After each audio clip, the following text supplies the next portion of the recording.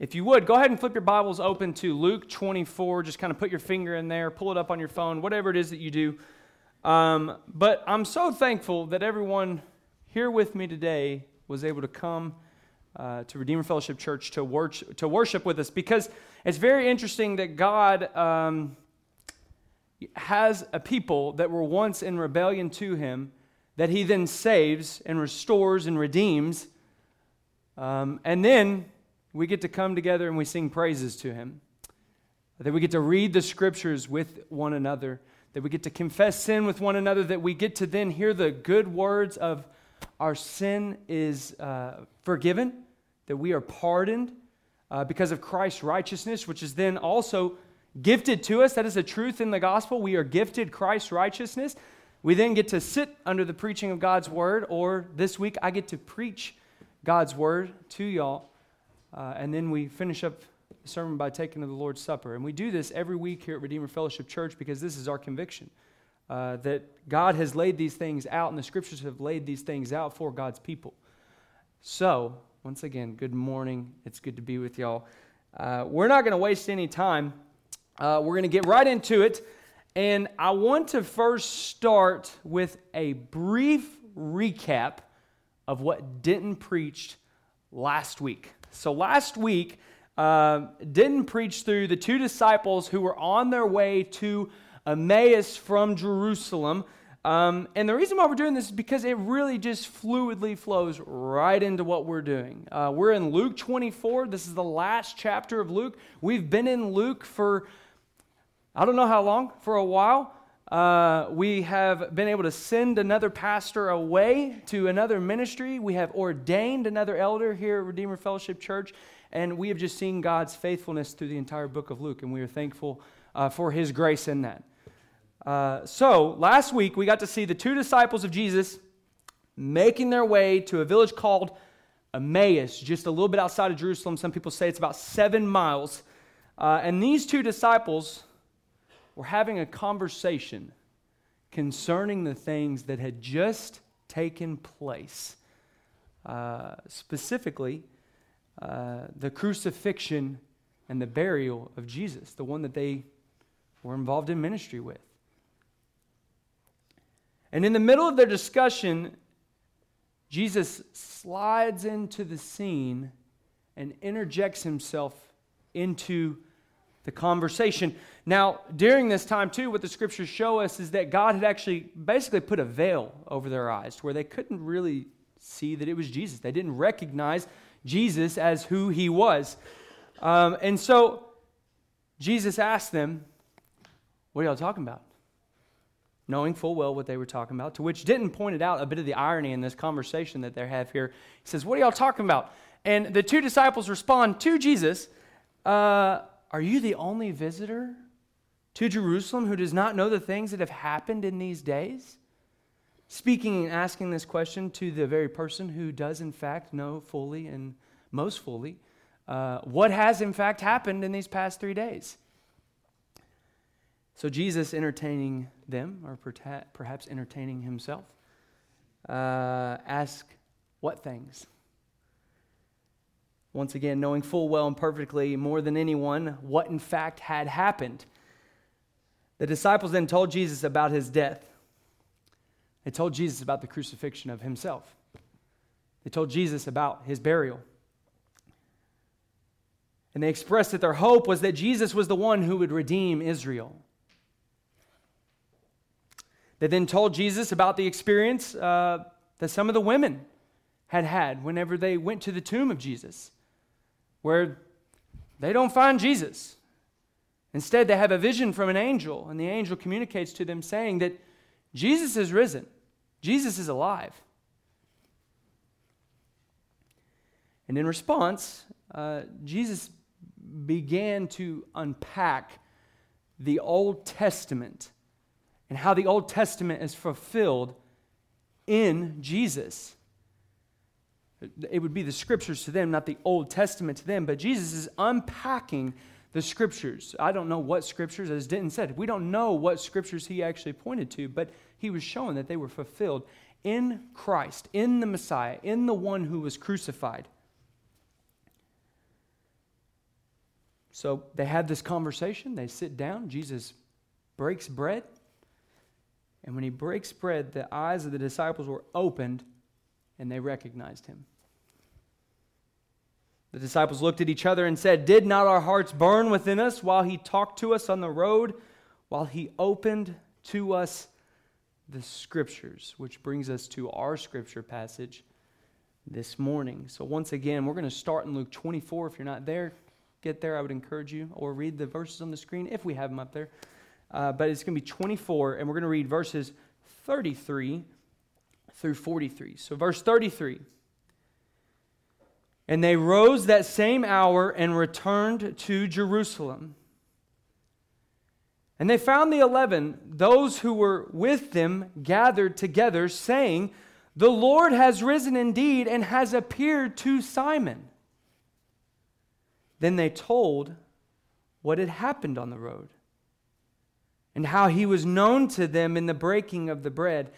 As they were talking about these things, Jesus himself stood among them and said to them, 'Peace to you.' But they were startled and frightened and thought they saw a spirit. And he said to them, 'Why are you troubled, and why do doubts arise in your hearts? See my hands and my feet, that it is I myself. Touch me and see, for a spirit does not have flesh and bones as you see that I have.' And when he had said this, he showed them his hands and his feet, and while they still disbelieved for joy and were marveling, he said to them, 'Have you anything to eat?' They gave him a piece of broiled fish, and he took it and ate before them." So if you would please bow your heads and pray with me. Father, we thank you for the risen Christ. Jesus, we thank you for your submission to the Father, even to the point of death. God, we thank you for the power that we see in the resurrection.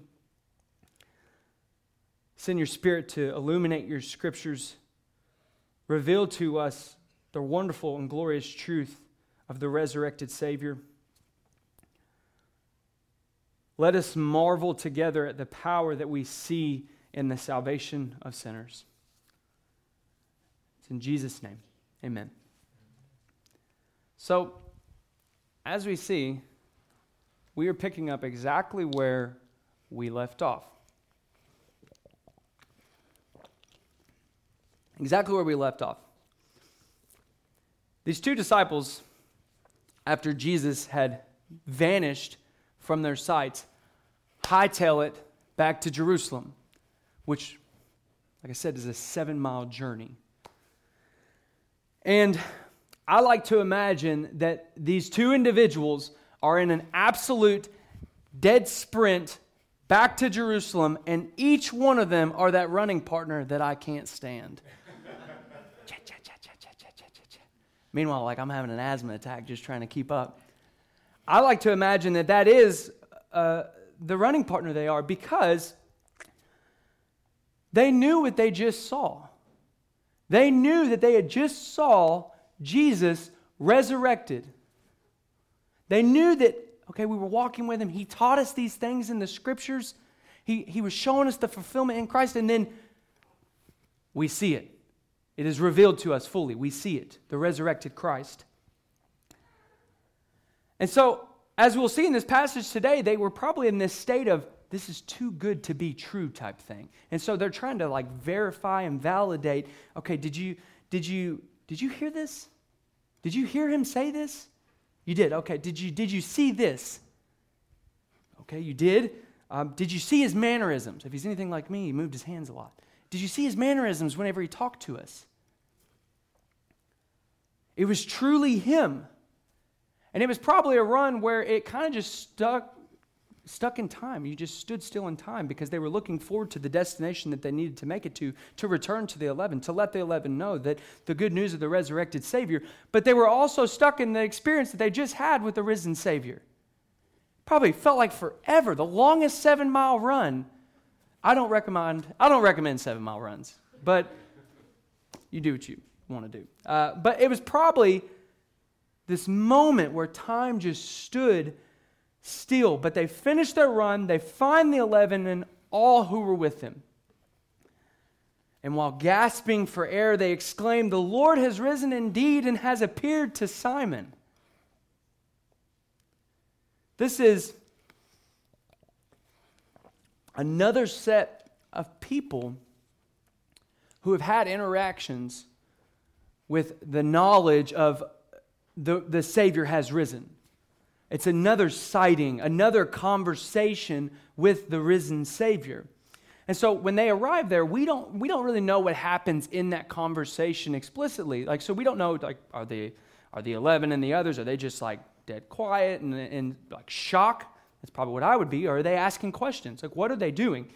But we don't see that. But what we do see is they are unpacking and recalling for them everything that Jesus had taught them from the Scriptures. So they're telling them, like I've already said, He said this together. They're completing each other's sentences. He said this. He showed us this in the Scriptures. He spoke like this. He did His hands like this, just like He used to do whenever He would teach us, whenever He was alive. And He spoke kindly to us. He spoke gently to us. He was loving to us, and He didn't even mention that we turned away and abandoned Him. Didn't even come up.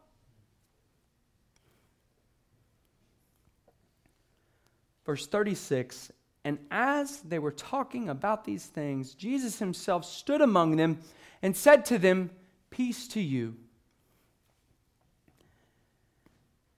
It's not recorded in this gospel, but I think it's helpful to bring up the fact in the Gospel of John. John records it this way, that the doors themselves were locked in fear of the Jews.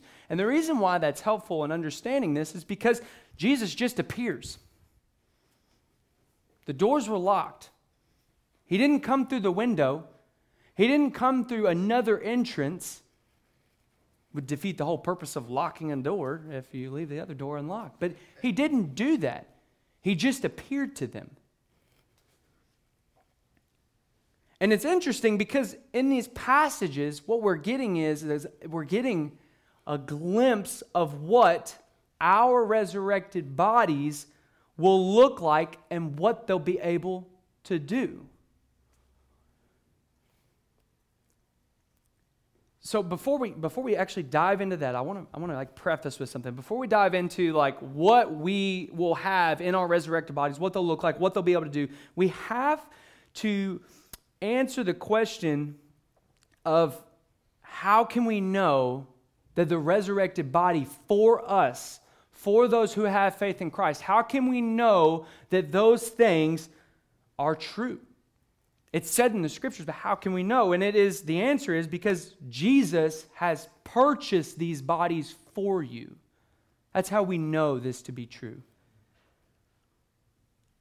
The resurrection, and the reason why I say purchased, because it was purchased on the cross. And there's two things that you cannot separate in Christianity. You can't separate the cross from the resurrection. And you can't separate the resurrection from the cross. Because the cross is not the cross without the resurrection. The resurrection is not the resurrection without the cross. They have to go together or Christianity doesn't exist. And no cross, no salvation. No resurrection, no salvation. And Paul says in 1 Corinthians 15 that if that is the case, then we are of all people to be pitied. I'm going to read that. 1 Corinthians 15, 16 through 19. For if the dead are not raised, not even Christ has been raised. And if Christ has not been raised, your faith is futile and you are still in your sins. Then those who have fallen asleep in Christ have perished. If in Christ we have hope in this life only, we are of all people most to be pitied. The cross of Jesus is what accomplished our salvation. The salvation of sinners and the resurrection validates that it was sufficient. That what He did on the cross was sufficient. That it worked. We have to understand that the resurrection is factual. It actually happened. We have to recognize that it is historical. It actually happened. It was an actual event. It wasn't, I think whenever I was going through and studying some of this, it wasn't that the apostles desired that Jesus be raised from the dead so much that it then became an actual fact in their minds. No, it actually happened. The man was crucified, died, was buried, and then that man rose from the dead. And that's important because it is what guarantees our resurrection. If Christ didn't raise, we will not raise. But Christ did raise. So we have to lay that groundwork. Fact. So to switch back, we're going to look at some of the glimpses that Scripture gives us in regards to the resurrection, specifically here in Luke 24. But something that we can round up and see in the Scriptures is that there was nothing super special about the way Jesus looked. There was nothing super special about the way Jesus looked when he appeared to his disciples. And the reason why this is so important is because I do think, at least I've been guilty of this, we almost alienate the resurrection in a sense. We lose the fact that it was a human body and it was just raised from the dead. We almost created something so totally separate that it's not human. And I think oftentimes when we consider our own resurrection and our resurrected bodies, we could think of some pretty crazy stuff. Your mind and your thoughts and your feelings can think up some pretty crazy things if they're not submitted to the Word of God. So I'll share something with you. Whenever I first became a Christian, I thought my resurrected body would be me, like me, my personality, except I was like yoked, like jacked, like huge pecs, huge biceps, triceps, legs, because I'm not skipping leg day, like all of these things that I would just be jacked. But that is not what we see with the resurrected Savior. We don't see that. That's not what we see in the resurrected body of Christ. What we do see, though, is that Jesus' resurrected body, still being human, has just taken on what John MacArthur refers to as the highest form of the human body. Because it still is, in fact, a human body. And he says in this passage today, for a spirit does not have flesh and bone. Because that's what they confused him with. They confused him as a spirit.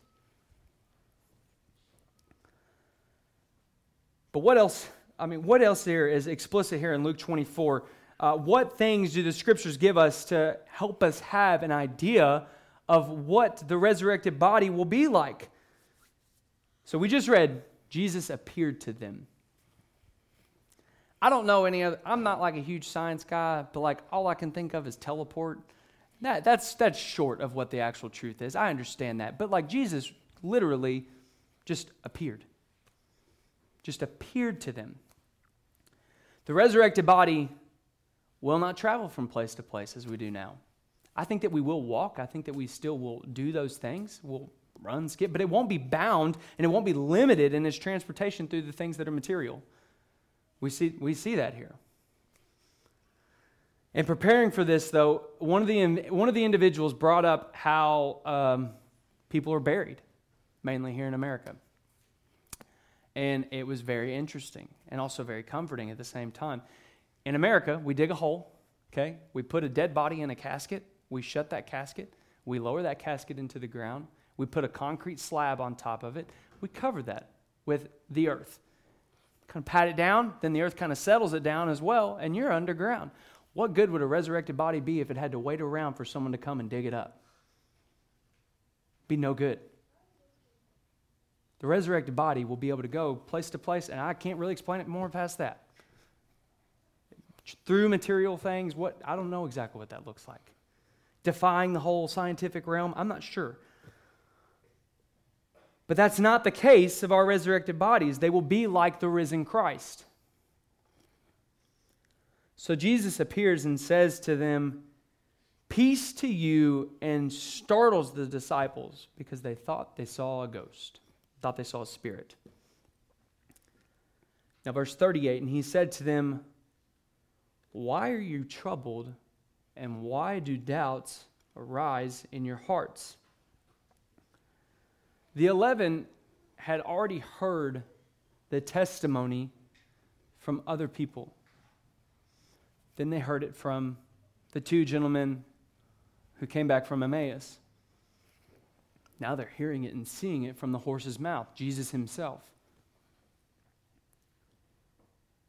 But it's interesting because it shows right here that they were still full of doubt. So just remember with me really quick too, in the crucifixion, Jesus was crucified. Jesus suffered the most gruesome death that you could suffer, but now appears. Every single one of his disciples abandoned him. Every one of them left him. Peter even denied him 3 times. And I'm trying to paint a picture here, and this is going to serve as probably a poor example, but I think it'll serve us well. We all have done something, said something, intentional, not intentional, whatever, to someone. If you are married or if you have kids, you've done this. You have said something and done something to someone that you feel absolutely awful about.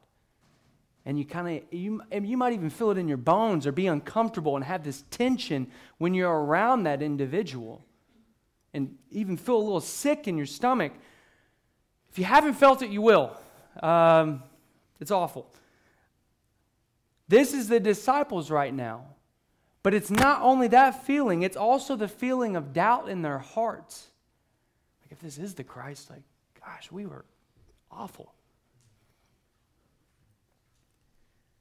How does Jesus respond to them? He responds with grace and gentleness, and he meets them in their doubts. Verse 39, see my hands and my feet, that it is I myself. Touch me and see, for a spirit does not have flesh and bones, as you see that I have. And when he said this, he showed them his hands and his feet.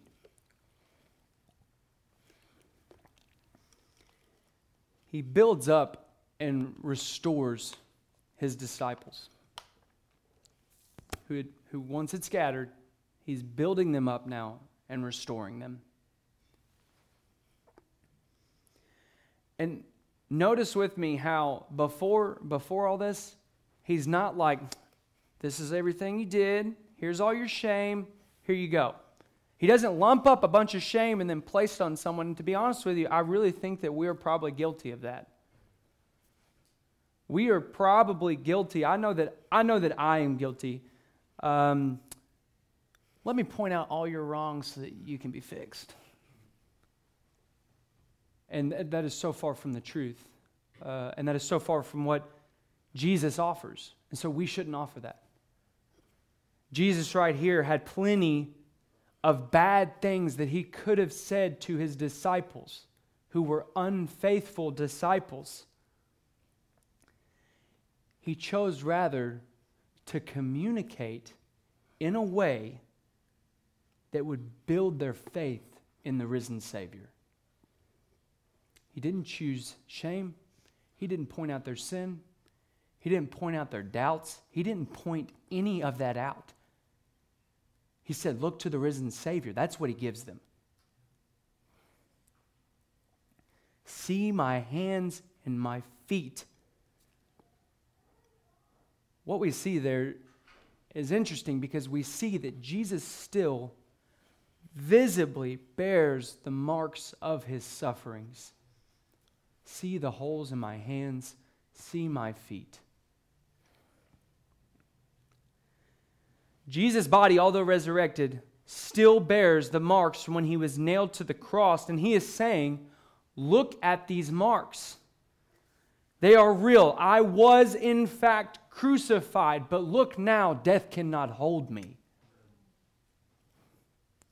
Death cannot hold me. I did, in fact, die, but I died to save a people, and I rose to save a people. I have, in fact, risen from the dead. And he goes on to build their confidence. Touch me and see. Don't just hear what I'm saying. Don't just see. Come and touch and feel for yourself. There is something about touching that validates, that makes things real. And it even pairs still once again with verse 39. For a spirit does not have flesh and bones as you see that I have. They would not have been able to touch him if he were spirit. But he was not. He was flesh and bone. He was man risen from the dead. Jesus builds up his disciples by showing them his wounds, his marks of suffering that he willingly took on their behalf and on the behalf of anyone who would have faith and put their trust in him. But he's also showing that death could not keep me.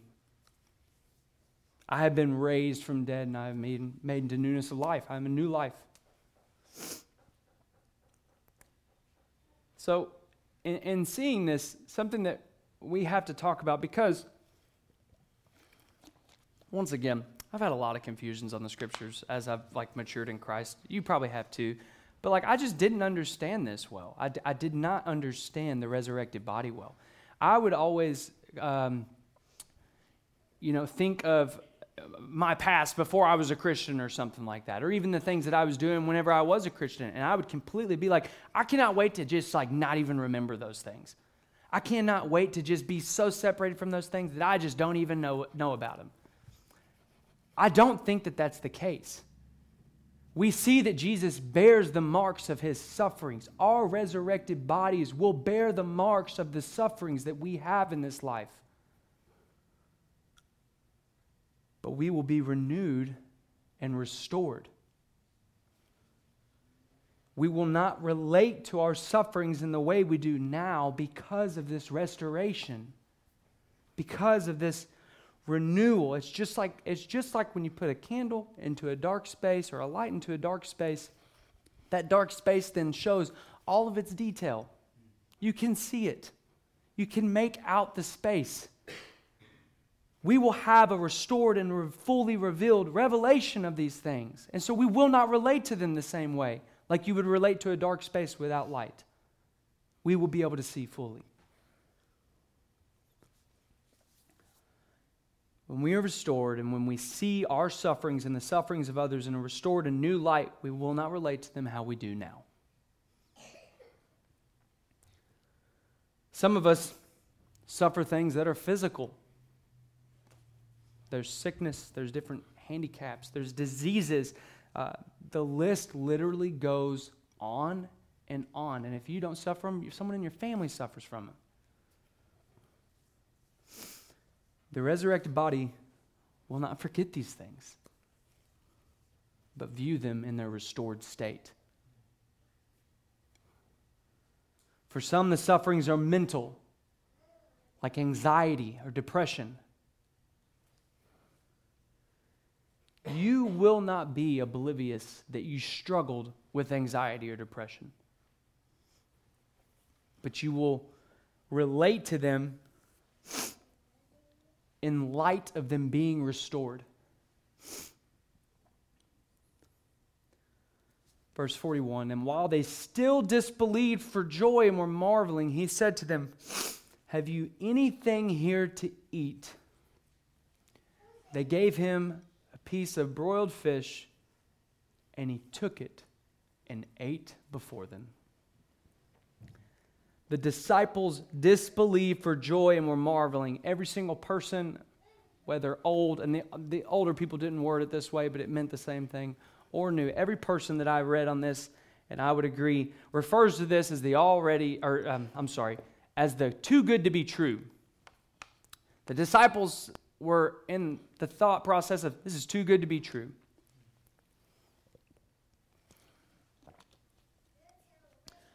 And the news of the resurrection does, in fact, create a feeling of too good to be true.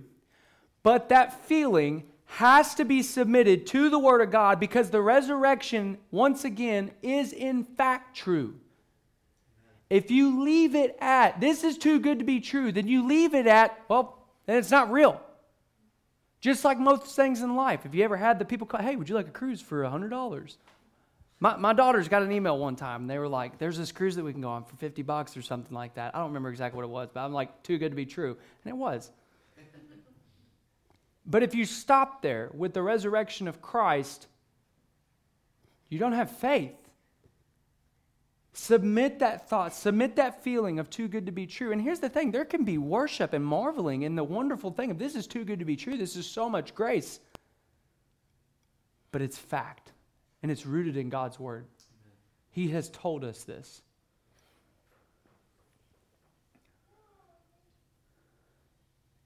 It's interesting because Jesus once again, being patient with them, says to them, have you anything to eat? I think that is, it's just the most patient and I don't even know, it's gentle and simple way to communicate, because this action of eating broiled fish communicates spirits do not eat food.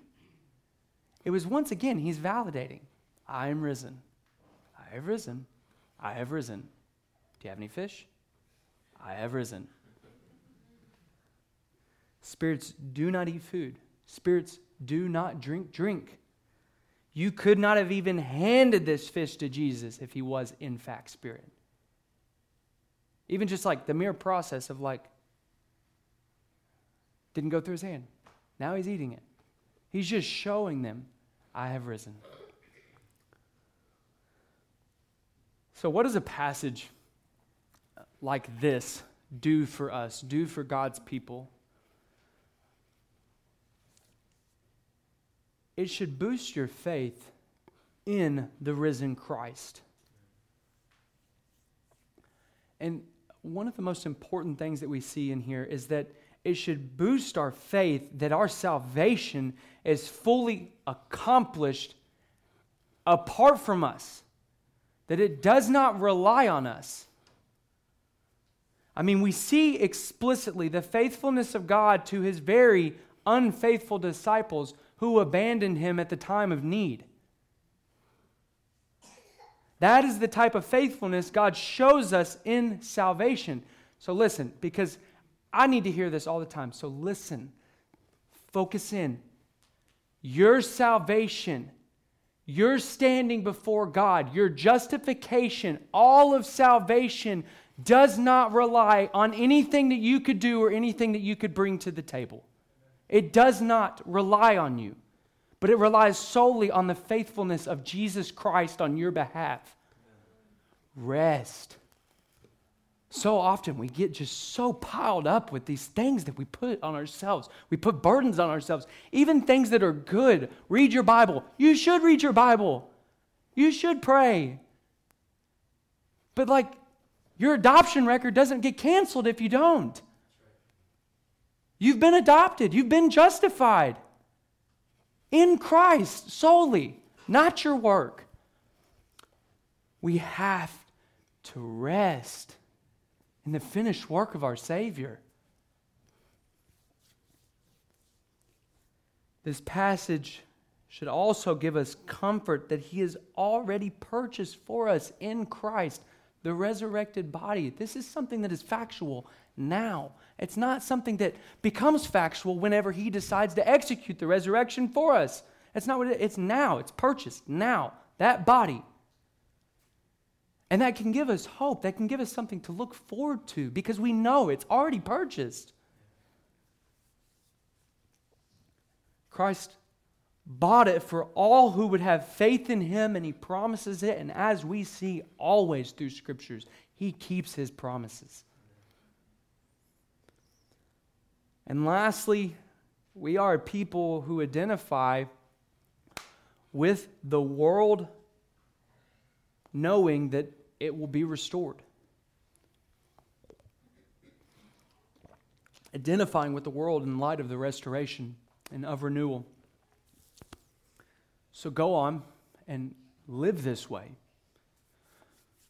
I could practically lay out ways that this looks for you. Just come up and talk to me afterwards, and we'll talk about practical ways that this actually looks in your life, in your workspace. In your workspace, you're at your work sometimes more than you're at home with your family.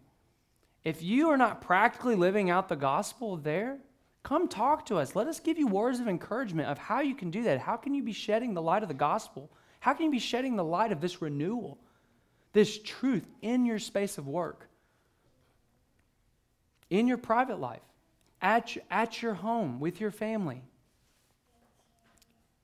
We should be a people who aim to restore relationships. I have one at work right now that I've been just a little hard-headed about.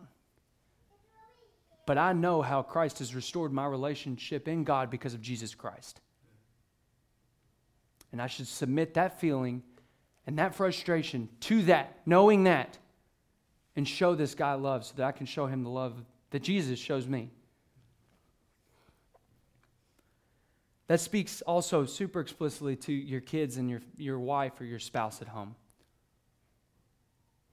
Don't let those little arguments that literally mean nothing that you'll forget about next week, just aim to restore that relationship. Reconcile with one another. Don't linger on it. We should be a people who aim to restore brokenness in society. We should aim to be a people who help others restore their houses. That's super practical. Help restore a vehicle. Help restore a yard. Because even those things are a picture of the restoration that we have coming for us. They're small, but they're still communicating that truth. But here's the thing too, something you can't miss, and I think something that is sad that is being missed now is that with restoring brokenness in society and all of these things, the gospel is forefront in that. The gospel is forefront because at the end of the day, if you make someone's life better just because it's better now because something's done, it doesn't matter if their eternity is separation from God. Does not matter.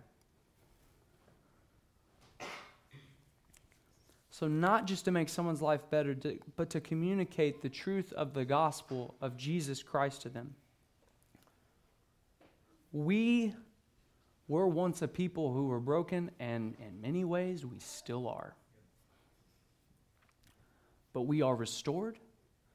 We are being restored. And we will fully be restored because of Christ's death, as we've talked about, because of his burial, as we've talked about, because of his resurrection, as we have talked about, and because of his ascension, all on our behalf. Come back next week and hear the ascension. If you would, pray with me.